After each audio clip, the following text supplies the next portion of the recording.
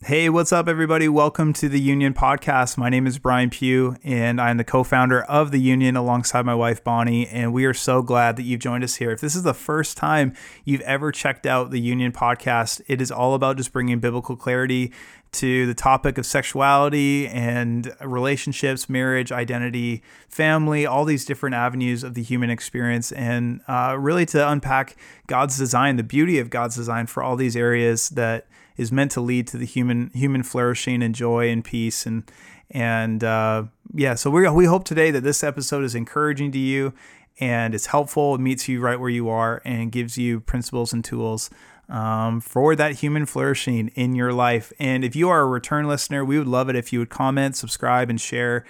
This podcast just helps us to be in front of more people and to get the beauty of God's design in front of more and more people, and hopefully lead to freedom and transformation, redemption in the lives of other people. Today, I am super excited as I sat down recently with John Tyson, and we discussed his new book, The Intentional Father, A Practical Guide to Raise Sons of Courage and Character. And as a dad, I've got 6 boys. Fatherhood is real, and it is a pressure cooker at times that is really good as it burns away a lot of things. It burns away a lot of selfishness and childishness that is, I guess, bound up in the heart. But it can really be confusing at times. And I think a lot of times within society and within church culture, more specifically, we have a lot of ideas and a lot of principles, yet we don't see the application, and we don't see just really where the rubber meets the road on how we can practically help our kids, and more specifically in this conversation, how we can help our sons to be sons of consequence, courage, character. And John just shares from an amazing perspective. He's got such a great, wise perspective on how to raise sons. And he just shares some of his own story, some of his own upbringing, and how this process that God's designed for us can really lead to freedom and transformation and help us to be strong men that raise up strong disciples of Jesus. So I'm so excited for you to hear this conversation. So without further ado, I'm going to pass it off to John Tyson. All right, so I'm here with John Tyson, and we are discussing his new book, The Intentional Father, A Practical Guide to Raise Sons of Courage and Character. John, thank you so much for being on the podcast today, man. It's so good to be on. Thanks for taking the time. Oh, I'm happy to. It's an honor. So we were just talking before, you're currently in Orlando right now, but you are a church planner and pastor, speaker, author that calls New York City home. But as most people can probably tell from your accent, you are not originally from New York. So tell us a little bit about how you ended up in New York. Yes, I am. I was born and raised in Australia. I was born in Melbourne, which I don't know has draconian level COVID lockdowns that would make even a Canadian blush right now. Yeah, right. I think it has some of the strictest COVID lockdowns in the world. Yeah. Then I lived in Perth, Western Australia, and then I spent my formative years in Adelaide, ages 10 to 20. Wow. So, I dropped out of high school when I was 16 to do an apprenticeship as a butcher. Became a Christian the weekend I turned 17 in a Pentecostal AG revival. And then when I was 20, after I finished my apprenticeship, I got a scholarship to study theology in America. Amazing. And I came over and then met my wife in the first, actually before school even started, when I was just getting a campus orientation tour. Wow. And I saw this girl and I remember thinking, gosh, studying the Bible and focusing will be harder than I anticipated in America. No kidding. And we've been married 23 years. Amazing. So 2 years of total hell, 2 not bad years, and then, 19 really good years. Oh, dude, that's awesome. 23 years. That's a pretty good record, dude. Nobody can argue with those numbers, man. That's pretty good. Yeah. That's awesome. So you and correct me if I'm wrong, but you have two kids as well, right? I do. Yes. I forgot to mention. Yes, we moved to New York City in 2005. Okay. I'm in Orlando where I lived before we planted our church in New York. Right. We moved there in 2005. There was not a lot of church planting. I'm 44, so I'm your typical, pretty young Gen X guy who didn't want to do the suburban mega church Right. campus pastor thing, which is what was really offered to me at that point. Sure. Sure. I felt the future was urban. Realized I had basically an entrepreneurial skill set, and that Hmm. by applying it, you could get rewarded rather than penalized for starting new things. Right. Right. And Yeah. so I moved up to New York. I wanted to be in a city that mattered. Moved up Mm. there in 2005. Been there 16 years. Wow. Love it. Happier than I've ever been. Hmm. Here for the long game. These Yeah. are all my famous last words, but Yeah. Exactly. honestly, love it. Plan, have no plans to go anywhere else. Yeah. So yeah, I've raised my kids there. I have two kids. I have a son who's 21 and I have Mm. a daughter who's 18. So we just became empty nesters, Whoa, which bro. we're honestly really enjoying. Yeah. It was traumatic letting the kids go. I mean, gosh, I'm working on a book right now on the version of discipleship I did with my daughter, which Right. is the Right. next thing I do. And I've just started the intro of that. And the intro starts with my daughter hugging me as she gets ready to go to college, saying, Dad, we need more time. We need more time. Oh And I'm my still like gosh. feeling all the feels. I was working on that this morning. I was like, oh gosh. Oh But man, I it's am, real. I love them. They're wonderful. And Yeah. yeah, it's been a good season for us. Well, that's awesome. We were just talking before we got started here, and how your course that you had done called the Primal Path was just so impactful to me, because like some of our listeners would know, like my wife Bonnie and I, we've got 6 boys, and fatherhood is just like, it's a real deal, in my Mm. world, and it's something that I take very seriously, and I want to do well. And I felt like, coming across this course that you developed, which you were saying that, a large portion of that course is actually in this book, was just really like a roadmap for me, Mm. because I felt like fatherhood, is a lot of theory, you know what I mean? And a lot of like Yes, hype, kind of like comments totally. and sayings like, hey, we need to show the love of the Father. And it's like, yeah, you're right. And we go to these conferences, and then we're kind of left like, what do we do? But I felt like, and I think the intentional father does this too, but it's just been such a roadmap on some Mm. practical things of how to raise young men, in such a way that it just makes a difference. Oh, I'm so encouraged to hear that. I felt what you're feeling, Hmm. which was I felt two things. Number one, I felt massive resolve. Like Mm. I'm going to break generational cycles. I am Yeah. going to give these kids more than I had.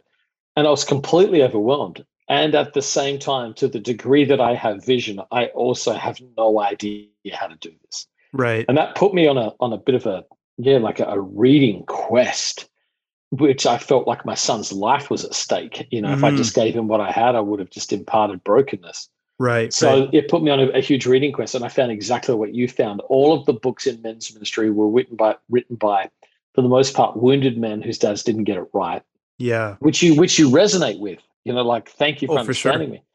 I was like, where are all the books on, like, here's how to get it right? And Yeah. honestly, there's a couple of like, classic books in that space, but none of them were practical enough. There wasn't like a Hmm. here's the guide. And so I felt like, gosh, because I loved my son, I felt like I had to come up with the guide based on what I'd read. And then I think I was doing it with him, and I had so many folks say, hey man, whatever you're doing, can you please share that with me? Hmm. And I when I started, I just basically loved my son and wanted to get it right. And then over the Yeah. course of the years, pretty quickly it became obvious there was a massive need for this. And turned it into a course, which was sort of all I could do, and then eventually turn it into a book.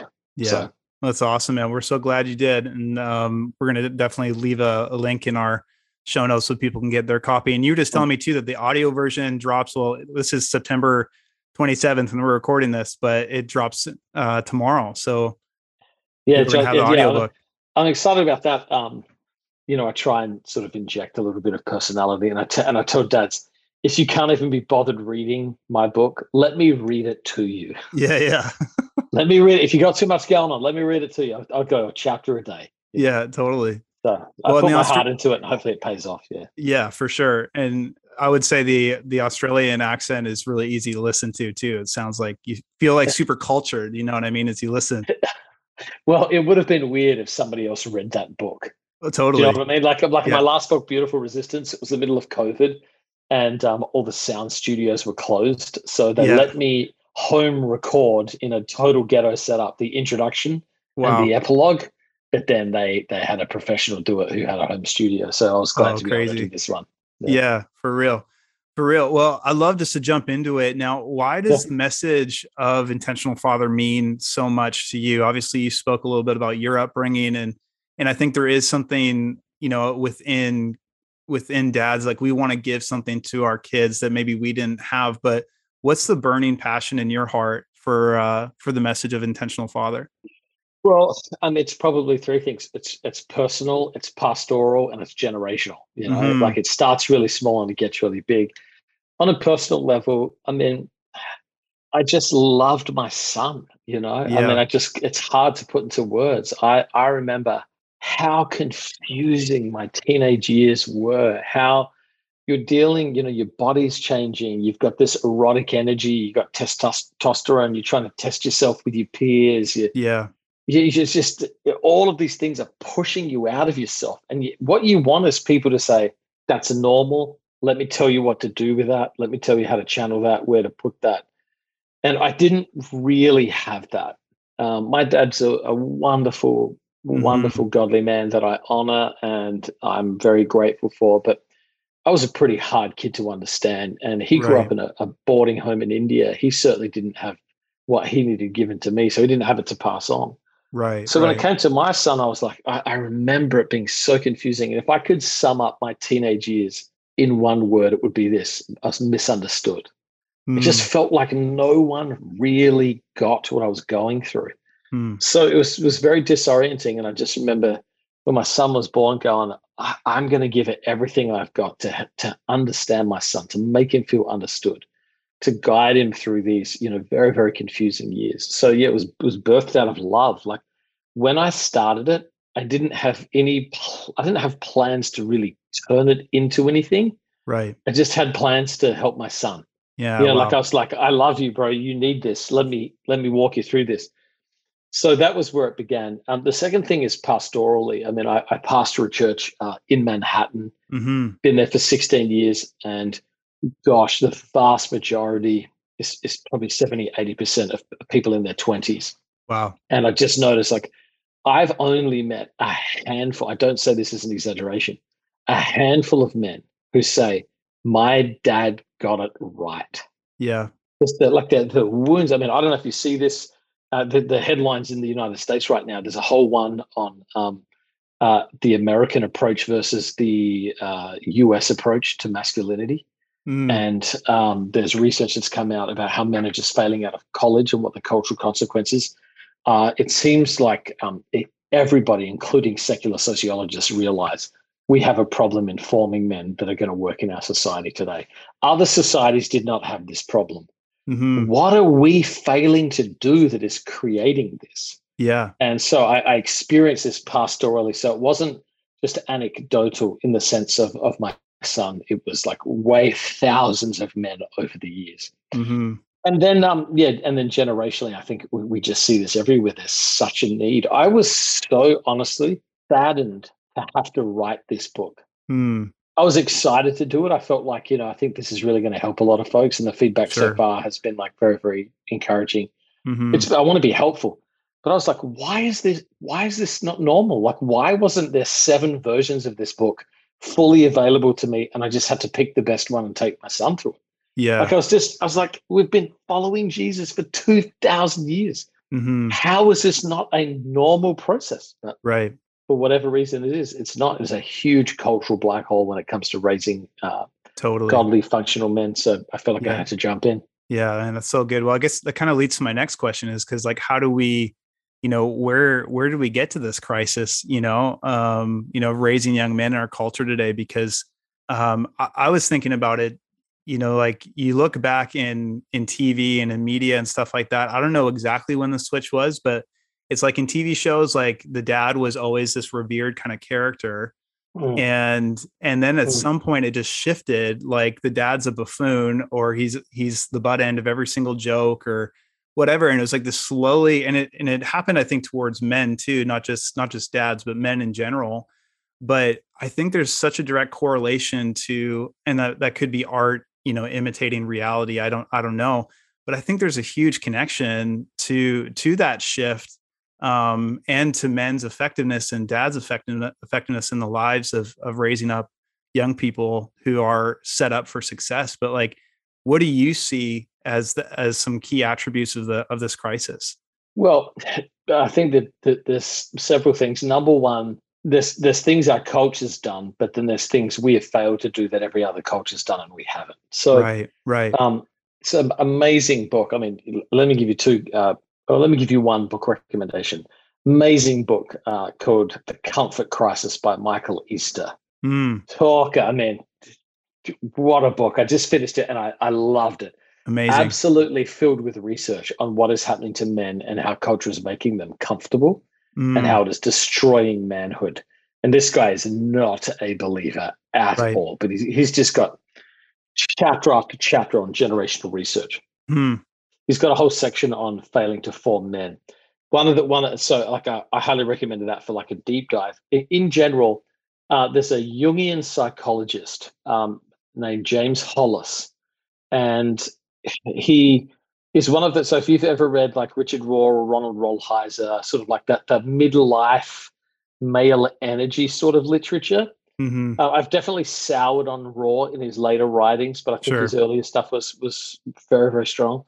Um, he's one of the guys that like you read him and you're like, oh, this is where they got it from. He basically says this: Right. all societies had a 6-step process for forming men, and here's Mm, what it was. It's like step one was removal from a general environment that predominantly included women. So it was like a removal of naivete in the childhood environment. Number two was like a conscious severing of childhood and entrance into a liminal space. And it was like you knew that you were being initiated into a new journey. Number three, you were given basically what you needed to know in terms of formation around three areas. Number one, the religion of your community. Number two, the history of your people. And number three, mastering the roles necessary to contribute and function as a member of your society to continue the story. After that process went on, you were then put through what was called the ordeal. And the ordeal was where you were sent out into the wilderness and you had to test yourself to see whether the things you learned worked out in reality. mm, In Australia, young Aboriginal men were sent into the outback for as long as 6 months, wow. as long as 6 months on their own to survive. It's wild. The Maasai tribe young men had to kill a lion. Mm, And as Michael Easter says, not he does an interview on the Maasai people and their formation, not sneak up and kill a dead one, but attack one. And this is the Native American vision quest. It's this profound sense where a young man gains confidence knowing I have what it takes to be a man in my community. mm, After he's completed the ordeal, he's recognized by the community of men, like he's yeah. honored and celebrated because he's now one of them. And then he is integrated back into larger society to contribute and carry on leadership. And so that was a 6-step process that is almost universally recognized across societies until late modern society, which is our society. Mm, Now we do the opposite. There is no separation. There's an yeah. extension of adolescence. Absolutely. There's no impartation of religion or family or culture. There's no skills that are given to you for the common good. They're only, if they're given to you, they're for selfish gain. Right. There's no community of men giving you the blessing that you wait for. At best, you get a fraternity, a brothers who will party with you, but they won't be able to bless you. Yeah. And then you go on a society to take what you can from it. You view everything as a commodity for self, including women. And Hmm. it's no wonder that our young men are not prepared to contribute. And we have a thing called toxic masculinity. Absolutely. So Yeah. he says it in the book, helicopter parenting is what, Hmm. where children were stopped being consciously formed and the parents took over and created an extended adolescence. He said researchers showed from New York University that began around 1990, Wow. and that within one generation, rates of anxiety and depression grew by over 80% in one Totally. generation because people were no longer given the capacity to go through this journey of initiation, rites of Yeah. passage. And Yeah. I think it's been cranking on since 1990 in an Mm, unprecedented way, which sounds kind of recently, but it's enough to basically go Gen X, Gen X, millennials, now Gen Z. Now, I think the latest I heard they're calling it Alpha Gen, which is like the kids that are being born now. Sure. All of those people were raised without these particular formations. Wow. Man, that's shocking. That's shocking to think that just in a pretty much a relatively small period of time to see some of the fruit that we've experienced within. I even think, some of my own story growing up and not being raised in a Christian home, but like, the absence and the deficit that was created in my life because of just even these basic cultural things that were not implemented. You know what I mean? Mm. Um, and I guess that's maybe a good question for you is like, how do you as a dad, because I'm sure there's guys listening who would probably relate to not feeling equipped. How do you as a dad, first of all, overcome your own hurts from maybe that deficit in your life, and what does that process look like to be able to get to a place where you feel like you could have something to contribute? Well, yeah, in both the Primal Path course and the book, about 25% of it is just like dads dealing with their own drama. Yeah. Like the whole principle that comes from Roll Highs that whatever pain is not transformed is transmitted, which Mm, means if you don't deal with your drama, you're going to impart it into your kid. And you're particularly going to do it in two ways. Number one, you're going to do it when you're stressed because it's all you know. You can think that you're yeah. going to do something different, but how you're formed is how you act under pressure. Mm, And then secondly, even if you say, no, I'm not going to be like that, you're still measuring yourself against your brokenness rather than asking the question, what does my kid need? So it's still a reactive, not a proactive way. So yeah, I told dads, you've got to, yeah, this is the gift of a child is not just the child itself. It's what a child does in making a dad confront his own brokenness and mhm. level up their own manhood and ask very honest questions about their need for further formation into the image of Jesus. It's a Yeah. real gift. Yeah. I honestly think, I got married at 22, had my son at 23. Like in Mhm. today's world, that's impossibly early. Yeah. The typical age I think is 29 for men in the United States, and I'm very, I mean, gosh, I want to be careful how I say this, but I'm like, in many ways, I am who I am today. Whoever I am today, good or bad, a lot of the good of it comes from the fact that I took on massive amounts of responsibility in my 20s Yeah. that just basically took selfishness out of my life because I didn't really have a chance to be as selfish as I wanted. Dude, I had totally. children and a marriage, and I think, gosh, I don't judge people in their 20s who are just like struggling to get through their 20s. Mhm. I certainly would, if I didn't get married, I would have had a decade of experimentation and wandering. Yeah. And instead, I had a decade of like straight up massive amounts of stress and responsibility. And it's matured me as Absolutely. a person. It's Yeah. produced many things in me. So I'm grateful for that. So yeah, I would simply say you've got to come to terms with your own story. You've got to be aware of it. You have to accept it. That's what kids will do for you. Several things I talk about. One's you've got to make peace with your own father. Mm, You've got to make peace with his absence or his presence. Both of them create different wounds. yeah. You've got to bless back so that you don't bring brokenness forward. You got to like draw a line in the sand of honor and then leave it there. And then you've got to, if you've got good things to bring from your family history, you've got to identify those and then pass them Yeah. on. And if you've got bad things, you got to name them. You got to get healing from them. Yeah. You got to leave them there. So I got a whole thing on understanding your family dynamics, your family history, understanding your own story. One of the things I find is the hardest things we go through are not always the most painful things we go through. Mm, And there's deeper things that happen in our soul, deep wounds. And yeah. so I think we have to go through our story and sort of audit it. One of the things I did, I went year by year through my life over the period of several months. And I just tried to do like an emotional map of my pain. Like, Mm, what are the things that hurt me? wow. Not what you would think would hurt me. I've been through some nasty stuff that you'd be like, bro, that's crushing. Yeah. But it's like, no, it's actually just fine. I've been through some things that seem very small that deeply wounded me. So you've Mhm. got to understand where you were wounded, understand your own heart, so you can get healing from it. And then yeah, you've got to find a way to be able to codify that, pass those blessings on. So I think I've got three distinct exercises in that book Yeah. that dads can really sit with and take the time. And if you rush through it, you'll get nothing. Yeah. Surface level awareness. But if you take the time and you do a deep dive, you'll have profound wisdom for your own story. Yeah. So the big idea, 25% of it is like deal with your own drama before you try and parent a kid, and Oh, for real. take the time to do it. It's not selfish. Hmm. Take the time to do it. Sit with your own heart. Get a deep understanding, and I think you'll bring a lot of wisdom out of that place. Yeah, I can just speak again, just from my own experience with the primal path, like taking that, doing that audit and doing that.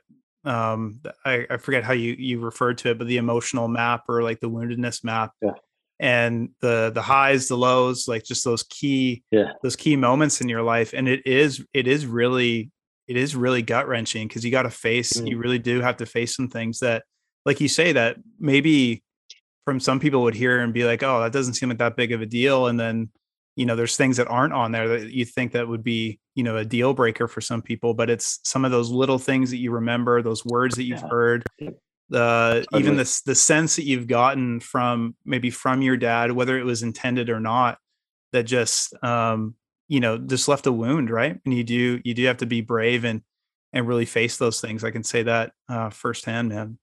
Mm. In your book, you discussed that there's 5 types of fathers. Can you unpack those for us? Like, what are those 5 types of dads, and how do they show up? Or maybe, I don't know if there's multiple that you are at certain times, but could you unpack that for us? Yeah, I mean, this was like, so there's like, that just came out of my head in essence. Yeah. It was like a pastoral observation. I was like, I just observed all these dads. I was trying to figure out, particularly when you're a young father, like, who do I want to be? And like, Hmm. who's getting it right? And what are those characteristics, and who is screwing it up, and how do I avoid being that? So my basically, and I'm a pastor, mate. So everything is alliterated for the sake of my own Sure. memory. It's not for Yeah. others. So yeah, so I talk about 5 kinds of fathers. They all start with I. And the first one is the irresponsible father. And this is Mm, basically a sperm donor. This is a dad that creates life but doesn't comprehend the sure. severity of what he's done. Just bails, walks away. Um, and I've got many friends who the deepest wound of their life is that there is a giant black hole in their story where their father should be, Hmm. and other folks who are like, I don't even feel any pain. I just know I'm wounded because the stuff that's meant to be there that's not there. So Right. they're not even mad at the dad they don't know. They just don't even. They're slowly realizing the stuff they don't have, which I call wounded by withholding, which means the stuff you should have. James Hollis, again, that Jungian psychologist, said all of our wounds fall into 2 categories. They're wounds where we haven't been nurtured properly, or they're Mm, wounds where we haven't been protected properly, which means right. we haven't been loved like we should, or we haven't been protected. We've been exposed to things that harm us in unhelpful ways.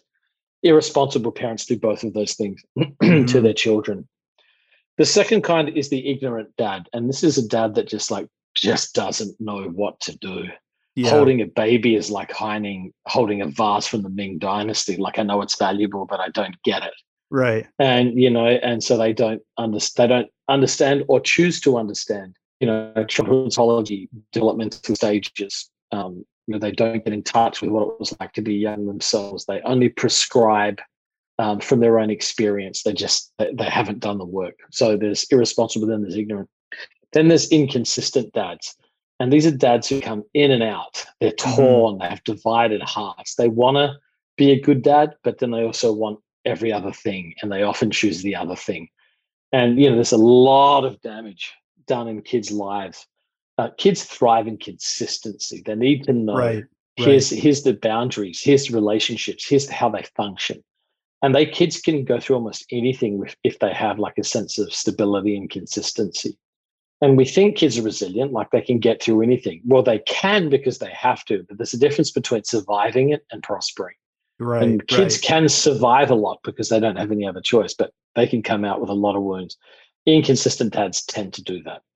Then you've got involved dads, and this is your typical good dad. This is your take you to the game, give you the sex talk. Right. Good dad. This is a dad that's like really having a go. And if you've had a good dad, and then you're tremendously blessed, like Hmm. statistically, the amount of people that have a good dad is very, very low. Right. But my dad was a good dad. But the challenge, which I think came out of sort of my own wounding and revelation, is good dads, the one thing, I don't want to say they get wrong, but the one thing they fail to take into account is they don't ask the question, how do I win my son's heart? Yeah. So they're committed to being responsible. I will be here. I will provide. I will Yeah. discipline. They're not ignorant. They realize the stakes are high. Hey, I gotta do this. Big moments here. I gotta draw. They're consistent. They're around. They're showing up. But what they are not is intentional. Mm. And so I would say good dads prescribe general truth. So it's like, hey, here's what the Bible says, and here's what the book of Proverbs says about being a wise man, or here's what a fool is according to the Bible. It's generally good, Hmm. but it doesn't ask the question, how do I get my son's heart? Like, who is this kid in particular? And Yeah. like I said, I was a bit of a walking contradiction as a kid, and people who really know me well understand this about me. And I guess people listening to the podcast will now know this about me too. But I am a lot of people would say John is an alpha leader, and I don't mean in the sort of like cultural sense. I mean, I've always been in senior leadership. Right. I don't want to work for other people. I would be very happily self-employed tomorrow. If I wasn't a pastor, I'd start my own business. Sure. Sure. I'm upfront. I have a strong personality. I walk into a room, I change the dynamic of the room, all those sorts of things. So you Yeah. would sense, well, John must wrestle with pride. Mm. And the truth is, like, oh, he wants to be dominant. He has to be out the front. He's got to, and that's what my personality does. Hmm. That's what my giftings do. Right. But if you were to ask, like, is that what you're like? The answer would be like, no. Mm. I could disappear into a life of obscurity selling motorbikes in a small mountain town tomorrow. It would scare people how little I need public influence. Wow. So I am what you call a reluctant leader, which means my my prominent struggle is not with pride, it's with insecurity. Right. So I'm Right. the guy you have to push to the stage and say you should say something rather than the guy you have to steal the mic from Mm. because I want to be the center of attention. So how this played out in my childhood, as a kid, I was very gifted at whatever I did. I remember being at the top of my class in academics, best and fairest on my sporting teams. Like in some ways, like a little bit of a prodigious gifted kid. And I remember my dad would say to me all the time, don't be arrogant, don't be arrogant, don't get a big head, don't boast. Hmm. And the whole time I wasn't thinking, I'm amazing. Look at me. I looked at it like, isn't this weird? I don't really care that much about these things. Certainly not the way that my dad thinks. Oh, I just like was almost like a neutral observer with a bit of a sense of wonder. Mm. My whole life I heard don't be arrogant. And so what it actually did was rob me of confidence. Wow. And Wow. so if I think my dad had really understood my heart, what he would have said was like, don't back down, keep going, step up, Yeah. rise up. Right. He wouldn't have worried about the behavior. He would have examined the heart. Hmm. And I think that's the main thing. It's like, good dads often are like making sure their kids like behave the right way, understand the family story, group dynamics. They're Yeah. not going like, what does this kid need in his heart? And so intentional dads Totally. go the extra step of asking, who is the son I've been given? What does he need in order to be the person God's called him to be? And then how do I consciously design something to help him Yeah. achieve that in his adult life? Absolutely. Absolutely. I think that's so true because, like our oldest boys are twins and they're identical. And so they share the Oh, same, wow. they share the same DNA, but bro, they Yeah. are completely different. And it's like how I approach like Samuel, he is our kind of our type A leader. It's like, he's really surprised that not everybody wants to follow him. He's just like, why wouldn't you want to follow Yes. me? You know what I mean? And Micah is just different. He's not your natural like, hey, I'm going to take charge. He's more of peace orientated and kind of just functions that way.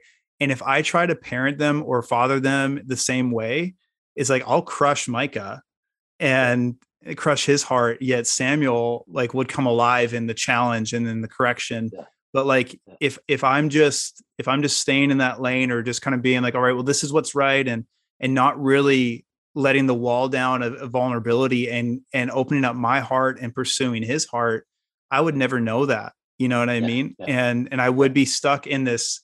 It's not necessarily bad, but it'd be this pattern of just This is what's right. This is what's wrong. Do what's right. Life will go good with you. And can we just move on to something else now? Yeah, and I think maybe, I mean, I'm like pretty sure that you're a great dad. Otherwise, Thanks, you man. wouldn't. But talking about this or thinking of this, and I think part of the challenge can be if our kids know that we love them Yeah. and we're good dads, they sometimes don't reveal their hearts to us. Mm-hmm. They can't. They kind of think, okay, this is enough. This is, Mm, like I've got a good dad. Look at my friends' dads. My friends' dads, like my dad's great, and right. so they can often, you can sometimes have to work harder to get into there. And to me, that's the key. It's like you're saying, you're looking at your sons and you're like, I got to get the key to this one's heart. I got to get the Yeah. key to this one's heart. I got to understand the motivations, their fears, their desires. Mm-hmm. And to me, that's the difference between intentional and involved. Yeah. That's so good. I think one of the things I heard is that like kids spell trust Time, right? So this is purposeful time that's spent. And I know, something you've been really purposeful is going on hikes with your son and going and you did that. Didn't you guys do that hike through, is it through Spain? And the real Yeah. crazy. Yes, mate. To close it out, we did the Camino de Santiago, which is Right. like a religious walk people have done for 1,000 years. It was Yeah. 500 miles, which is, what is that? 2.2. It's like, I don't know, 1,200 kilometers Oh, hike across crazy. Spain. It was wild. Crazy. Yeah. Now, like, how did something like that like, cause I don't think that was just like a one-time thing. I'm sure there's other times of connection, but what did you find along that journey and the conversation, the dialogue, just the real life heart to heart connection? How did that all play out? Well, before I tell you about the Camino, the principle that you're addressing is a really important one, Hmm. which is, how in a very, very busy life, very busy schedule, do you like get time with your kids? Yeah. And again, it's like no one's going to give you the time. And honestly, your kids will stop asking for it. Right. Particularly in the teenage years, they may not even want it. They may Yeah. not even know how much they want it. They Yeah. will want it at a subconscious, not a conscious level. So true. So I was like, okay, how do people change? How are great relationships built? Well, they're built every day and they're built in medium sized moments and they're built in meta once in a lifetime moments. Mm, And so I was like, okay, I've got to have a plan for how to build all these kinds of moments with my son. So I did 5 days a week. I did when he was in school, we did the primal path, gave him the weekends off. Um, sure. which worked when he was older, when he would travel and he'd do stuff with his friends and he got a job. But it was like every morning we would do like just a devotional based on whatever the primal path theme or archetype was that we were working through. Right. And I tell dads all the time, I'm a pastor, I'm a content guy. It's easy for me to, it's the equivalent of like someone in finance teaching their kids about finance. It's a lot easier Sure. if you work in finance. Yeah. So here's what I think is possible. Like read a section of scripture, Hmm. find one quote on the internet and ask one thought-provoking question a day. Wow. And if you just do that in the morning, like you say, hey, we're going to study the life of David. Well, it might take you, one day at the start of the month, like reading the whole life of David and then just breaking it into however many sections you think you can get through. You can do it in 40 sections if you want, little bit at a time. And then you give a quote about the idea you're trying to improve. You ask one question. I'm telling you, like I did a lot of parenting through question asking. Yeah. And the best thing that I wanted to do. So this, when you talk about thinking, there's first tier thinking, second tier thinking, tier thinking, third tier thinking, and Hmm. teenagers never have second and third tier thinking. So it's like Interesting. if the first tier thinking is, hey, Dad, I want to get a car, and you're like, okay, well, I need to tell you that owning a car is important because when you drive, you could kill somebody, blah blah blah. Second tier thinking is like, hey, man, who's going to pay for the insurance? Who's going to do the maintenance? Third tier thinking is like, how is it going to impact our family dynamic if you can leave whenever you want? And Right. so, like, you're thinking all the way through an issue. I wanted to ask questions that pushed into these different tiers of thinking. I Yeah. would often do moral dilemmas as the best way of teaching, Interesting. and he said Jesus would come up with things that would make people go, oh gosh, is it like this? If John the Baptist's baptism was from man, but if it was from God, they Right. just, I would try and come up with questions like that. A So lot of it good. was about ethics teenagers faced. And so, yeah, one little question, like I asked one question once that led to a 3-hour conversation with my son. Here's what the question was. you're at your friend's house and he's dating a girl and his parents don't want him to date the girl. He goes to the bathroom. His parents get you on your own and they say, hey, tell us the truth. Is he dating her or not? Do you tell your friend's parents? Whoa. And he was like, Mind blow. oh, oh. Honestly, led to this discussion on like situational ethics, which included like in World War II, would you hide a Jewish family and lie to the Nazis? What is truth? When is lying appropriate? Right. Do people lie in the Bible? Rahab lied and she's in the hall of. I mean, it just went so far. For And sure. the ultimate answer to the question was, I'm not comfortable asking this question. I don't feel comfortable in this dynamic. He's your son.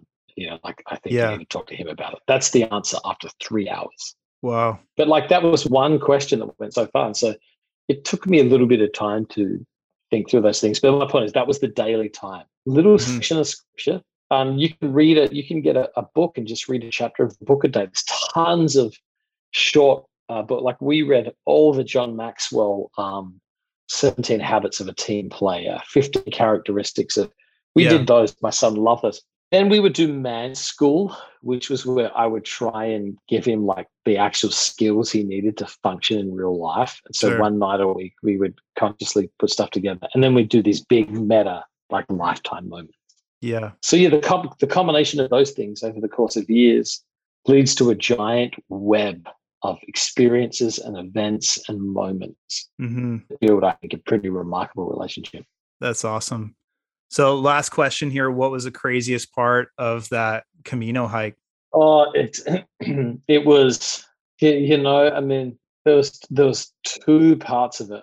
One of them is very vulnerable, Mm-hmm. and one of them's very painful. The painful part is I got these horrific blisters. When we hiked it, it was 110 degrees. Oh It my was the gosh. hottest, so which is, it's probably like 43. It was the hottest recorded temperatures in Spanish history. And we had to walk between 15 and 19 miles every day. I mean, it Wow. was just so hot. Just wild. But my skin was just melting off my feet. So I'd have to we get up at 3:30 in the morning to sort of walk when it was dark and beat the, and it would take me half an hour to like, I had this needle kit where I'd have to lance my foot full of blisters, drain them every day with the syringe.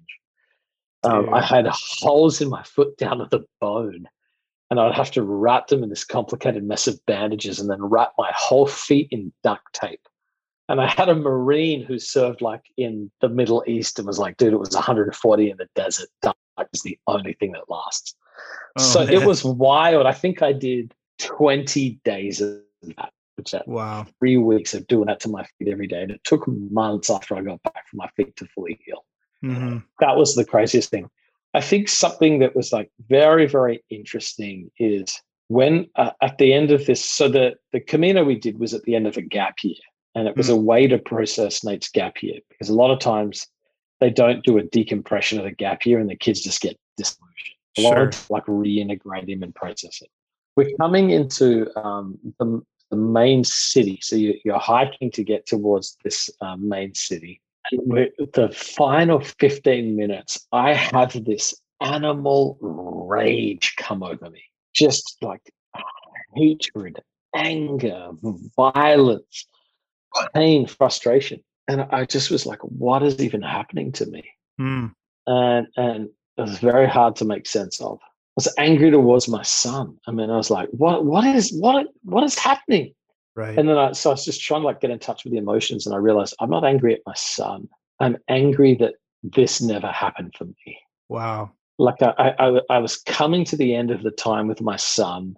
Up next was this blessing ceremony. Yeah. That was one of the most profound moments of my life and my son's life. Mm-hmm. And I just had this like wound and anger, like, why didn't someone do this for me? Wow. And I guess I've never emotionally experienced some of those wounds of withholding in my life, and it all Mm. came out in that moment. Wow. So it's like that made me go back and dig up some stuff in my own heart, man. Dude, that's amazing. Thanks so much for sharing that. I know Yeah. those are the real stuff of being a Mm-hmm. human, being a man, but being a dad too.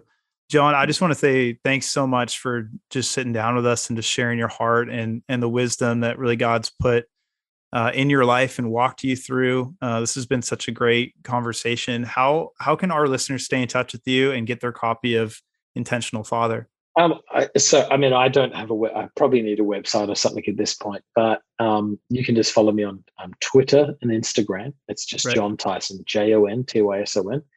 You can follow what we're doing in New York with our church. That's at church.nyc. And you can pick the book up wherever you buy books. Nice. Amazon. I don't know if there's any big retailers in Canada, but it's definitely at Amazon. It's So, everywhere. Yeah. Cool. yeah. Cool, man. Well, we'll make sure that we put all those links in our show notes. And again, John, thanks so much for doing this. It's been a great conversation. No worries, mate. Really appreciate you having me on the show.